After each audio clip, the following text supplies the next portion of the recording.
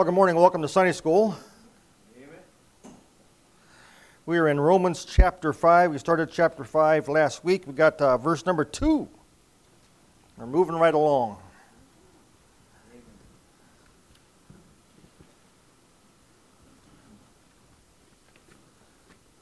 Let me find my place here. There we go. So let's read the first 3 verses of Romans chapter 5. We'll pray first. Thank you, Father, for today. Father, thank you, Lord Jesus, for giving us the Bible. Yes. Thank you, Lord, for giving us understanding of your word. Father, pray God you bless the lesson today. In Jesus' name, amen. Look at the first 3 verses. Therefore, being justified by faith, we have peace with God through our Lord Jesus Christ, by whom also we have access by faith into this grace wherein we stand and rejoice in hope of the glory of God.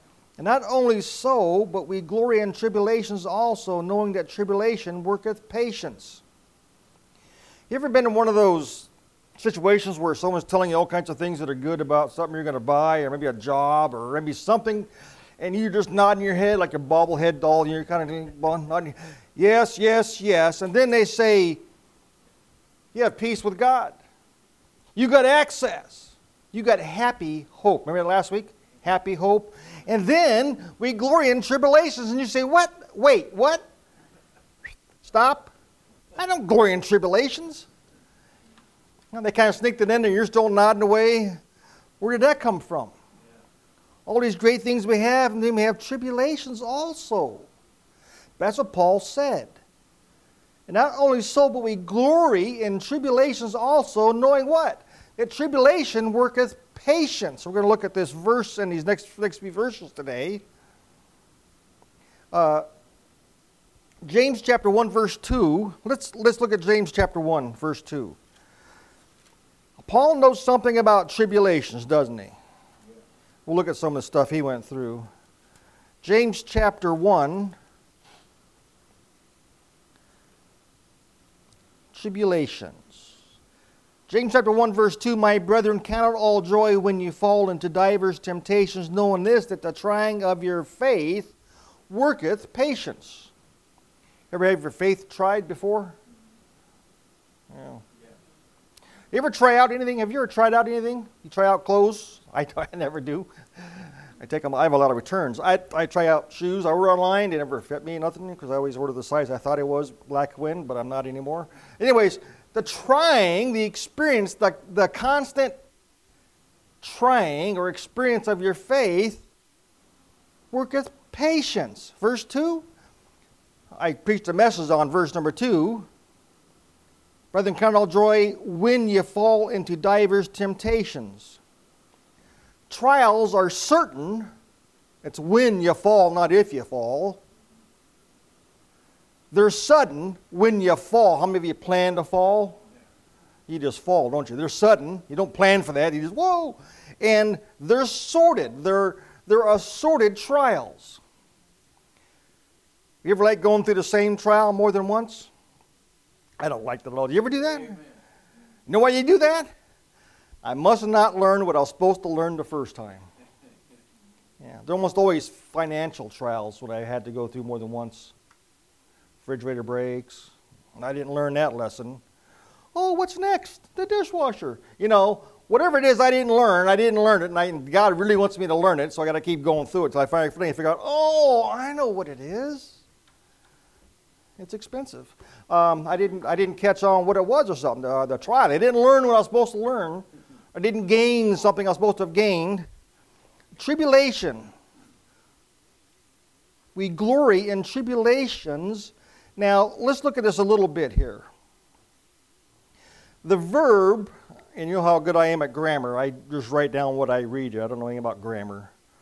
People say my grammar's bad, but my grandma was a nice lady. I don't ever know why they say that, but I say that.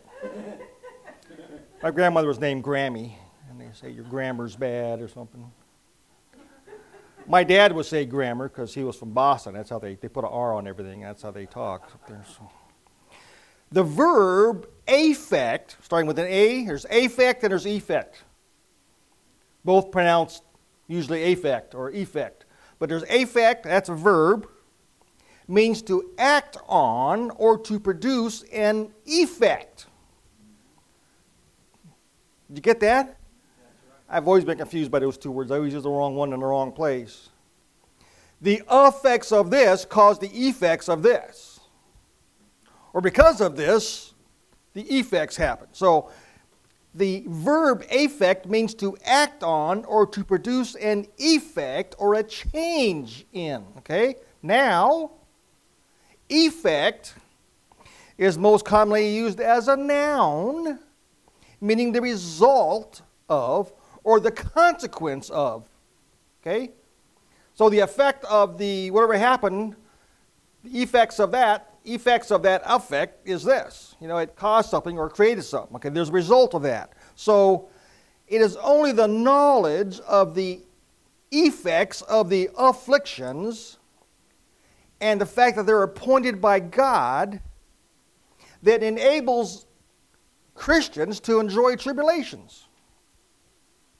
And what we're supposed to do in a tribulation is realize I'm in a trial.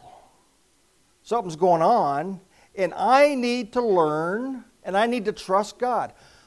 All of my trials has been I got to trust God.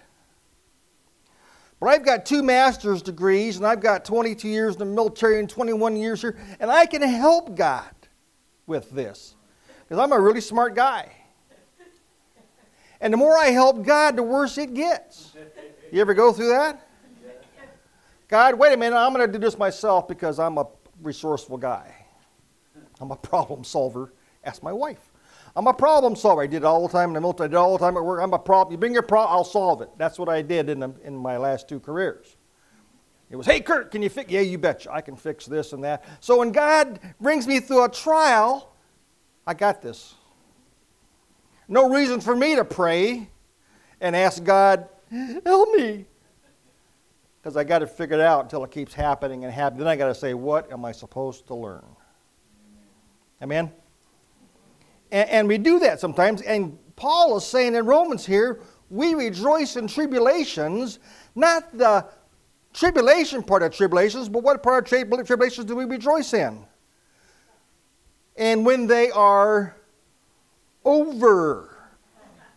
Amen. Seriously, we rejoice when they're over because we saw God work. If we were paying attention to what was going on, we saw God do something in our lives. Amen. And we learned something about tribulations. And in Corinthians it says we can help people wherewith we ourselves have gone through something. How do you counsel someone that's going through a terrible thing? You've been through it. You tell them what God did in your life. Amen. That's what tribulations are for. Shape us, mold us, give us experience so we can help others. The effects of our afflictions are appointed by God. Amen. Brother so-and-so or sister, you need this in your life right now. Again, maybe. And we're supposed to learn from that. So we rejoice in tribulations, not the fact that we're going through it, but if we stay with it and pray and learn, we rejoice in the effects of that tribulation. Because I went through this, the consequence is I do this, or I trust God more. That's what God wants. God wants to show us that He's working in our lives, so we have to trust Him. And when we do, and it works out, and it works out if you let it, okay, we rejoice in that. We saw God work. And I've been through some trials, my wife and I have. We've seen God work. Amen. And we knew it had to be God. And we can look back on it and see what God did. I went through trials. I'm in Bellingham because of some trials I went through in the Army. I'm in Bellingham because things worked out this way. I didn't like them at the time, but now I can look back 20 years later and say, you ever have an moment? Why am I going through this, or why did I go through this? And then you look back and say, well, that's how I got here now. I'm the way I am now, or I'm at this level of my spiritual life now because God brought me through these trials. And we don't see it at the time sometimes, but we can look back at it and say, this This is how I got here. This is what God wanted me to do. This is why I'm on the mission. You know, whatever it is God wanted you to do, you're there now if you let the trial work its work. So Paul says we rejoice in tribulations. Tribulations is a strong word. It's not an inconvenience type thing, is it? Some trials are really hard. Turn over to 2 Corinthians chapter 11. Before Paul wrote Romans, he wrote Corinthians. Before Paul said we joy in our tribulations, he went through this. Look at 2 Corinthians chapter 11, verse number 23. Are they ministers of Christ? I speak as a fool. I am more in labors abundant, in stripes above measure. What was the measure of stripes? 40. 40, you're right. You're right, 40. So stripes, more than 40. Above measure. Good job. Prisons more frequent, and deaths oft. Of the Jews 5 times received thy 40 stripes, save one. Thrice I was beaten with rods. Once I was stoned. Thrice I suffered shipwreck. A night and a day I have spent in the deep. In journeyings oft, in perils of water, perils of robbers, in perils of mine own countrymen, in perils of the heathen, in perils of the city, in perils in the wilderness, in perils in the sea, in perils among false brethren, in weariness and painfulness, and watchings often, and hunger and thirst, and fastings often, in cold and nakedness.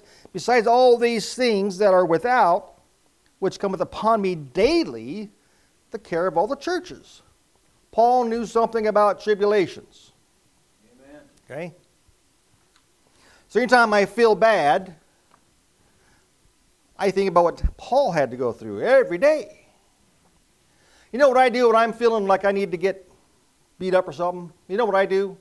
I told some people at work one time, they were beating me up about something. He said, you know where I go when I really want to get beat up?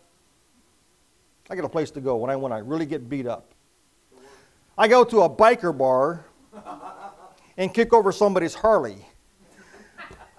And that works every time. They come out there and just beat the snot out of you. But I used to get beat up at work all the time by bus drivers. You know, on my bus, the brakes squeal every time I stop. We can oil those for you if you'd like. That helps. We can do lots of things. You know, every little thing they didn't like, it wasn't like their car they drove into work, they complained about it daily. I don't like the mirrors vibrate. Stop hitting bumps. I don't like this. Stop doing that. You know, it was just every day. It was something dumb. And they catch me down at the dispatch window. I'm down there doing stuff, talking to the dispatcher. And just, hey, when are you going to fix this? Hey, the bus fit when you applied for the job. If you grew and the bus didn't, I'm sorry. You know, that's the way it was. It was just that every day, something different. But Paul went through all these trials here. And then he tells us in verse 3 here of Romans 5, we glory in tribulations. Why do we do that? Knowing that tribulation worketh patience. Amen. The effects of tribulation is patience. You've heard me say it before, I'm like a bad doctor. I don't have any patience. I really don't. I'm not a patient person. I want it now. You know, I don't want to keep working it. I want patience now, or don't pray for patience. It takes a while to get patience. Patience is enduring tribulation. That's patience. Paul said, tribulation worketh, or the effects of tribulation is patience. You can tell the old Christians that have been around for a long time and things are going bad, they just kind of, yep, God's going to work this out. Yeah. Amen. And if you're a younger Christian, you're running around with your head cut off. What's going to happen, you know? Like some of us are doing now. What's going to happen? What's going to happen? What's going to happen? In this election, what's going to happen about this? Oh, no. You know, we're going to be in trouble. The patient Christians that have been through this before, been around a while, God's going to work it out. Amen. It's going to be fun to see how He does it. Yes, sir. That's a patient Christian. That's someone that's been around for a while. Yeah, I've been through this, or I was over here. I was in Germany twice, and I've been, my first tour there, took a tour of the East German border. They have a tour, you can go up there, and I was on that tour. It was almost required for me to go there. That was our enemy, East Germany. Remember, ever heard of East Germany? Used to be a country called East Germany and West Germany. Now it's just Germany. But back when I was in East Germany, I used to, they were our enemy. We had maneuvers. We went right up to the border. They were our foe. We took a border tour one time. We went to this town, and the fence was right there, the wall, and you could see up in the buildings the East German workers up there, and they would turn their heads and stare at the bus and all the Americans getting out, looking at them. You imagine that? But they were behind barbed wire fencing and brick walls. We're not there yet. But I've seen that. I've been inside of North Korea. Don't tell anybody. No, we have where they do the trying to end the war still, Panmunjom, they're still trying to end the war. I've been there. We built a road up there when I was stationed there. I've seen them. We're not there yet. Okay? So I've seen some things, and I can say, I'm not worried. I'm concerned. I know what they have the capacity to do here in our country and what they're trying to do. But God's still in control. And it's going to be fun to see, and it may not happen in the next 4 years, but after that, it's going to be fun to see what God does. Because during the next 4 years, folks that are going to be oppressed, they think, are going to turn to God. They're going to experience some things and say, well, where's God? Right where you left him. People are going to grow. Christians grow through adversity. How many books have you read about the Christians that are behind the Iron Curtain or wherever they're from, being oppressed? They grow. They're spiritual giants. They didn't just stop. They grew. When we go through adversity, we're going to grow. We're going to trust God more. And that's what Paul's saying here. Amen. The effects of tribulation is that we gain patience. Okay, does that make any sense to anybody? Good. Okay? Amen. So we forget and say, we're going through a hard time. Keep the faith and wait till the end. And then you can say, boy, we went through this hard time, and this is what God did. That's what we need to be patient for. It's hard.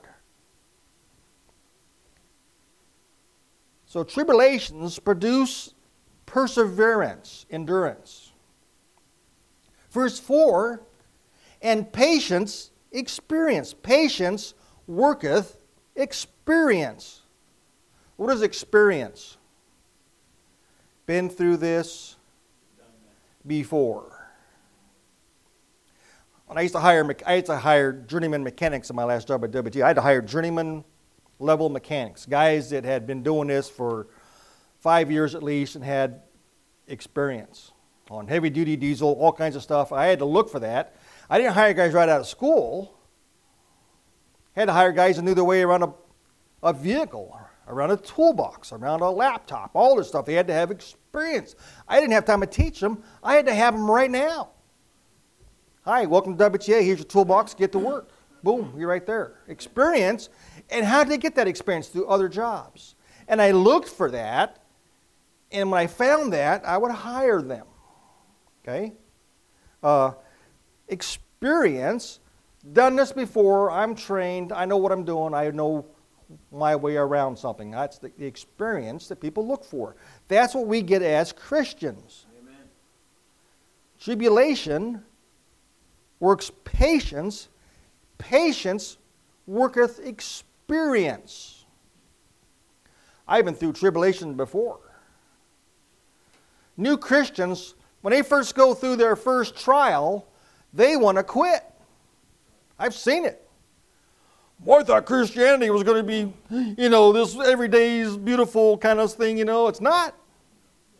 It's a mountaintop experience, and guess what is the way you have to go next? Isn't it? It's up and down. God does a work with your life to make you more like Jesus. Amen. That's what trials are for. Shape us, mold us, make us closer to God. We learn, we help other Christians. It helps us grow. Okay? So patience worketh experience, and experience hope. Experience worketh hope. That word experience is translated trial or proof.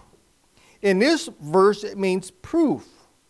Proof implies, or proof signifies, that the trial has proved the genuineness of the person and, what else?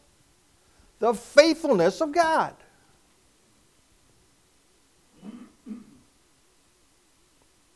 When we've experienced trials, we've proved that we can get through them. Through's the operative word. We go through trials. If you're stuck in the same one for years and years, you ain't learning nothing. Something you're not catching. Okay? Time to move on. Figure out what it is. When we go through trials, we gain experience or proof. I've been through this, and what the biggest thing is I saw God work. That's what God wants us to do. Trust Him and see Him work. That is hard. That takes patience. We get patience through experience. It just progresses one thing to the next. Experience signifies proof. 2 Corinthians chapter 2, verse 9. For to this end also did I write, that I might know the proof of you. I might know the proof of you, whether you be obedient in all things.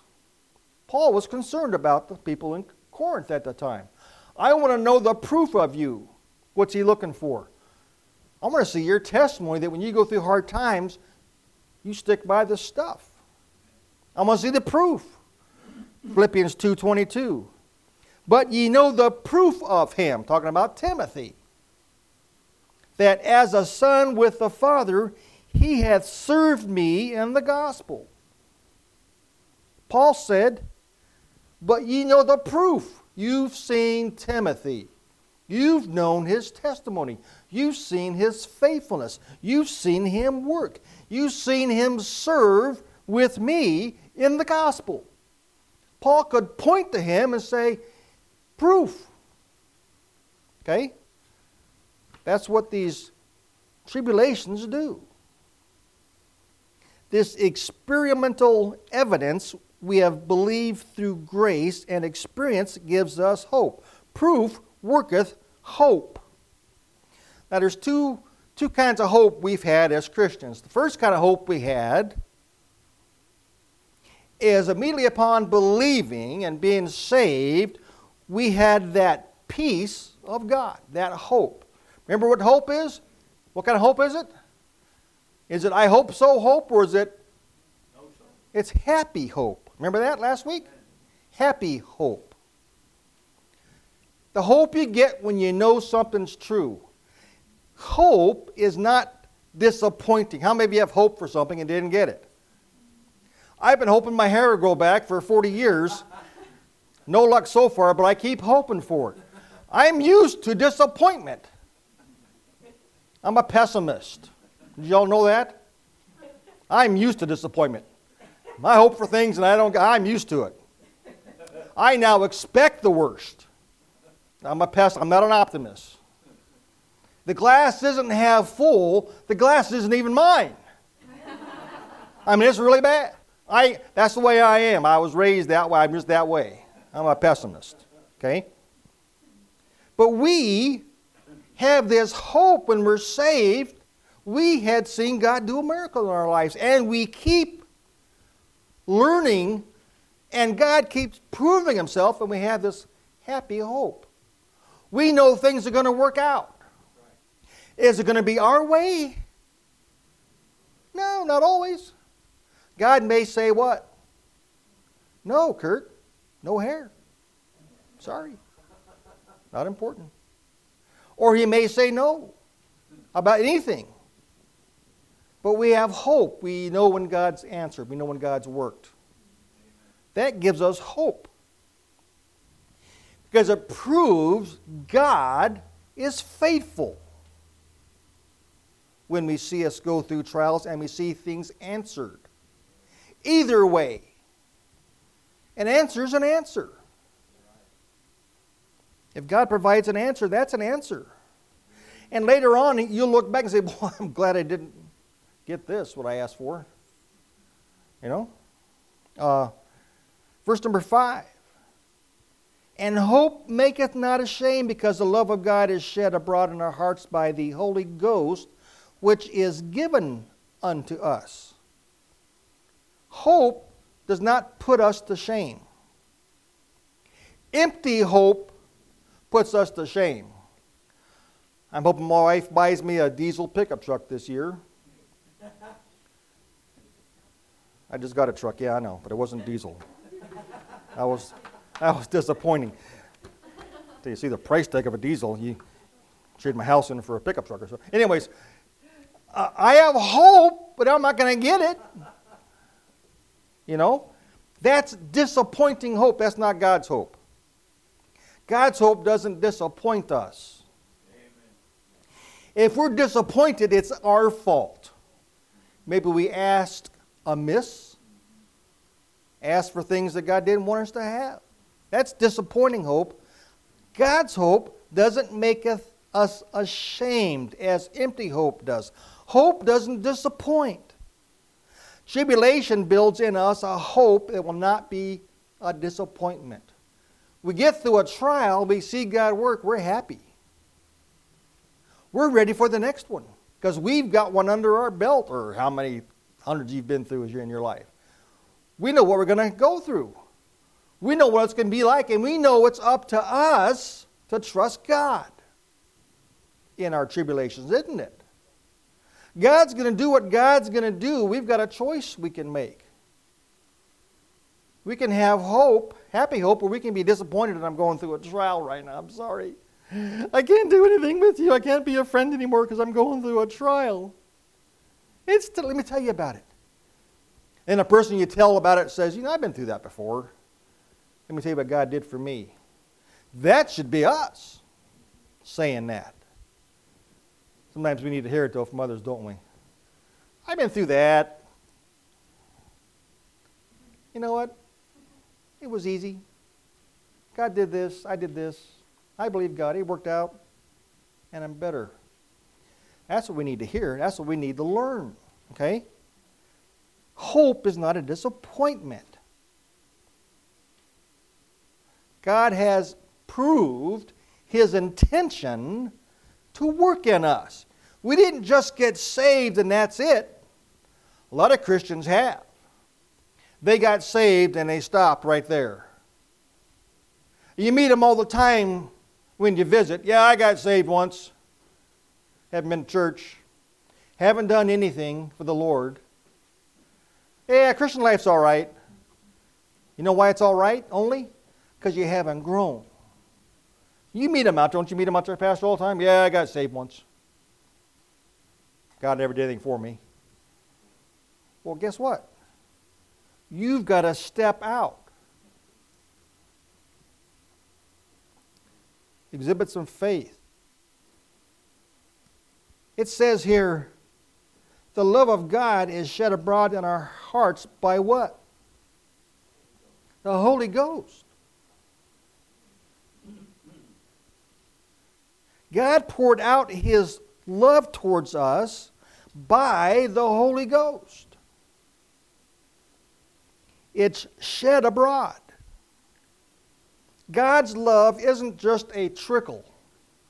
You've heard of trickle-down economics, if you've been watching politics for the last 20, 30 years. Trickle-down economics. God's love is not trickle-down love. It's shed abroad. It's poured out in our hearts. And the one that turns off the valve or turns the cup over is us. God doesn't do it. Shed abroad through the Holy Spirit. That's our teacher, the Holy Spirit. He's the one that's working in our life.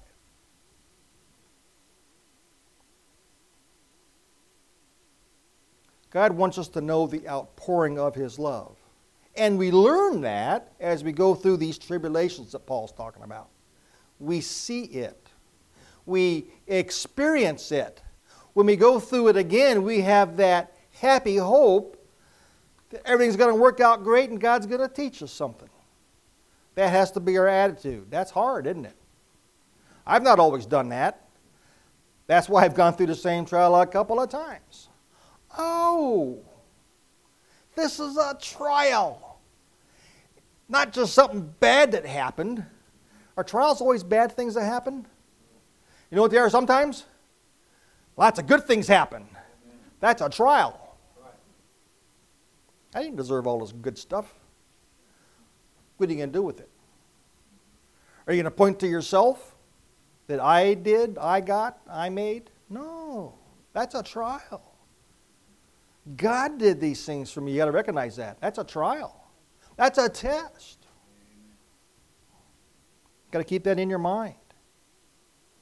God's love is communicated through the Holy Spirit.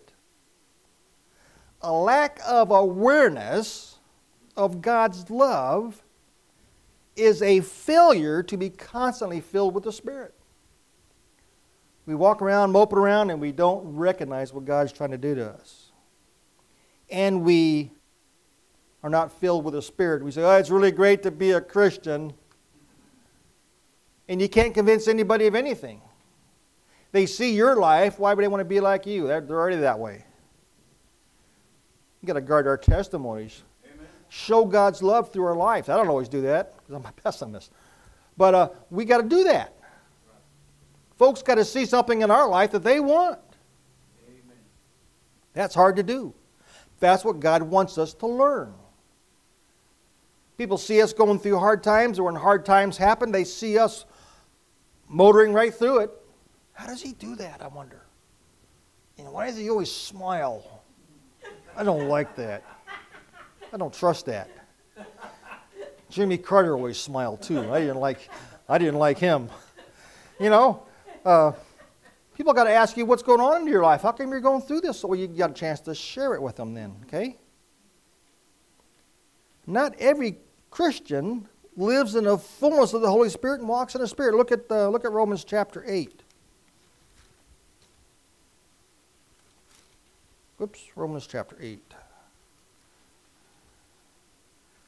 Look at verse number 9. Romans chapter 8 verse 9 says, but ye are not in the flesh, but in the Spirit, if so be that the Spirit of God dwell in you. Now if any man have not the Spirit of Christ, he is none of his. Look at verse number 4. That the righteousness of the law might be fulfilled in us, who walk not after the flesh, but what? After the Spirit. Verse 5. For they that are after the flesh do mind the things of the flesh. But they that are after the Spirit, the things of the Spirit. People see us, and if we're walking after the Spirit and minding the things of the Spirit, they notice that. You may not think they do, but they do. They sit back and watch you at work or somewhere, and maybe people are going through hard times. You're not the one that's shaking your head. Oh, no. Inslee got reelected. What are we going to do now? We're going to stick with it and watch God work. Inslee's not going to be there forever. Maybe somebody worse. But God's going to do a work in our life, right? God's going to show us what He's going to do. God's going to meet our needs through adversity if we trust Him. Boy, I didn't mean to get off on politics. It's just kind of hard not to these days, isn't it? Look at verse number 6. For when we were yet without strength, in due time Christ died for the ungodly. When I was doing an earlier chapter, I said there was nobody godly to die for. Remember that? Let's look at this a little bit more. There's 3 examples of the properties of God's love in this verse right here. Let me show them to you. First, Christ died for the ungodly. Who are the ungodly? Well, their character is their righteousness is far from meriting any intervention from God on our behalf. Their sin is repulsive in the eyes of God. Who are these people? They are the ungodly and wicked people that Jesus died for. Paul spent the first 2.5 chapters of Romans talking about these people, and guess what? We are them. Them are us. We're the sinners that he died for. Amen. We are those people that Christ died for in our current condition. We didn't have to get better first, did we? I'm going to turn over a new leaf. Adam tried that. Would have run out of leaves. You know what I mean? We can't make ourselves better to where God's going to like us better. God liked us just as we are. He died for us. Second, he did this when we were yet without strength. There was nothing between us and eternity in hell. Nothing. And this emphasizes the reasons that for God's love, they're found in Him, not us. There's nothing in us that pleased God before we were saved. He saw sinner. We don't have anything in us that deserve to be saved. I'm a nice moral person. Yes. There's a lot of those in hell. Really. Streets paved with them. Okay? Good intentions. Third, he did this in when? Due time. When it was fitting that it should take place. Galatians 4:4. When the fullness of time was come, God sent forth His Son, made of a woman, made under the law. How come God sent Jesus when He did? Because the world was prepared spiritually, economically, linguistically, politically, philosophically, geographically prepared. And that's when Jesus came. Couldn't have come any earlier. World wasn't ready. Couldn't have come any later. Could you imagine Him coming now? He'd be on CNN. Well, this man called himself Jesus, and they'd beat him up all the time. He had to come when the world was just right. God determined that, and that's when He sent Christ. Amen. The world was prepared for Him.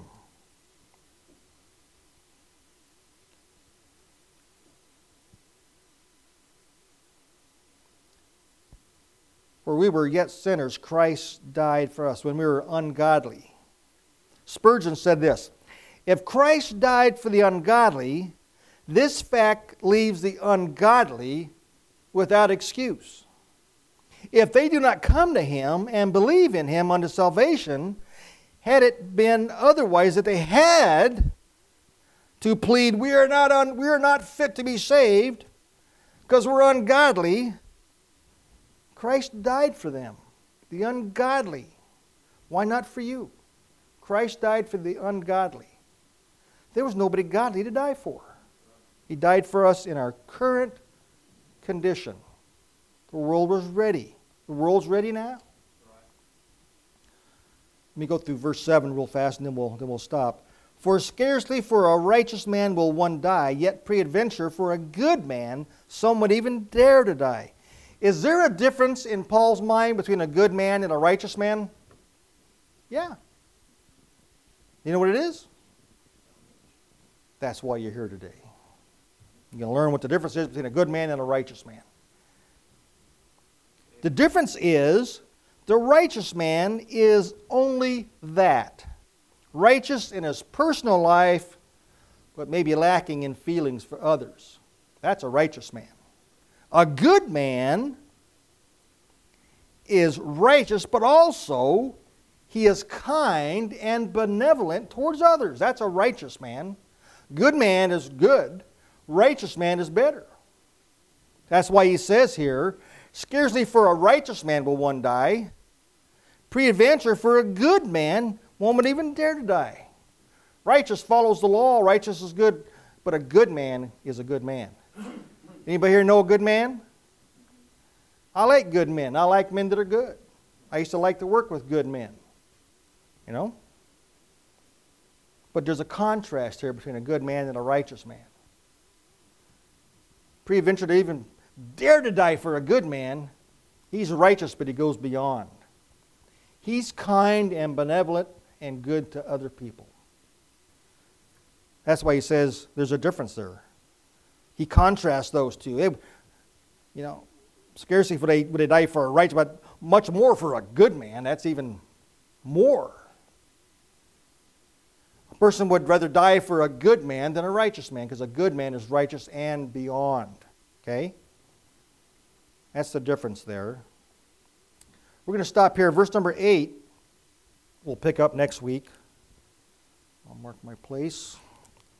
Let's have a word of prayer. Thank you, Father, for our lesson today. Father, pray God you'd bless the services to follow. Lord, pray God you'd bring visitors, Lord. Pray God you'd just bring regular folks in, Lord, this morning, Father. Pray, Lord, you bless the service. In Jesus' name, amen.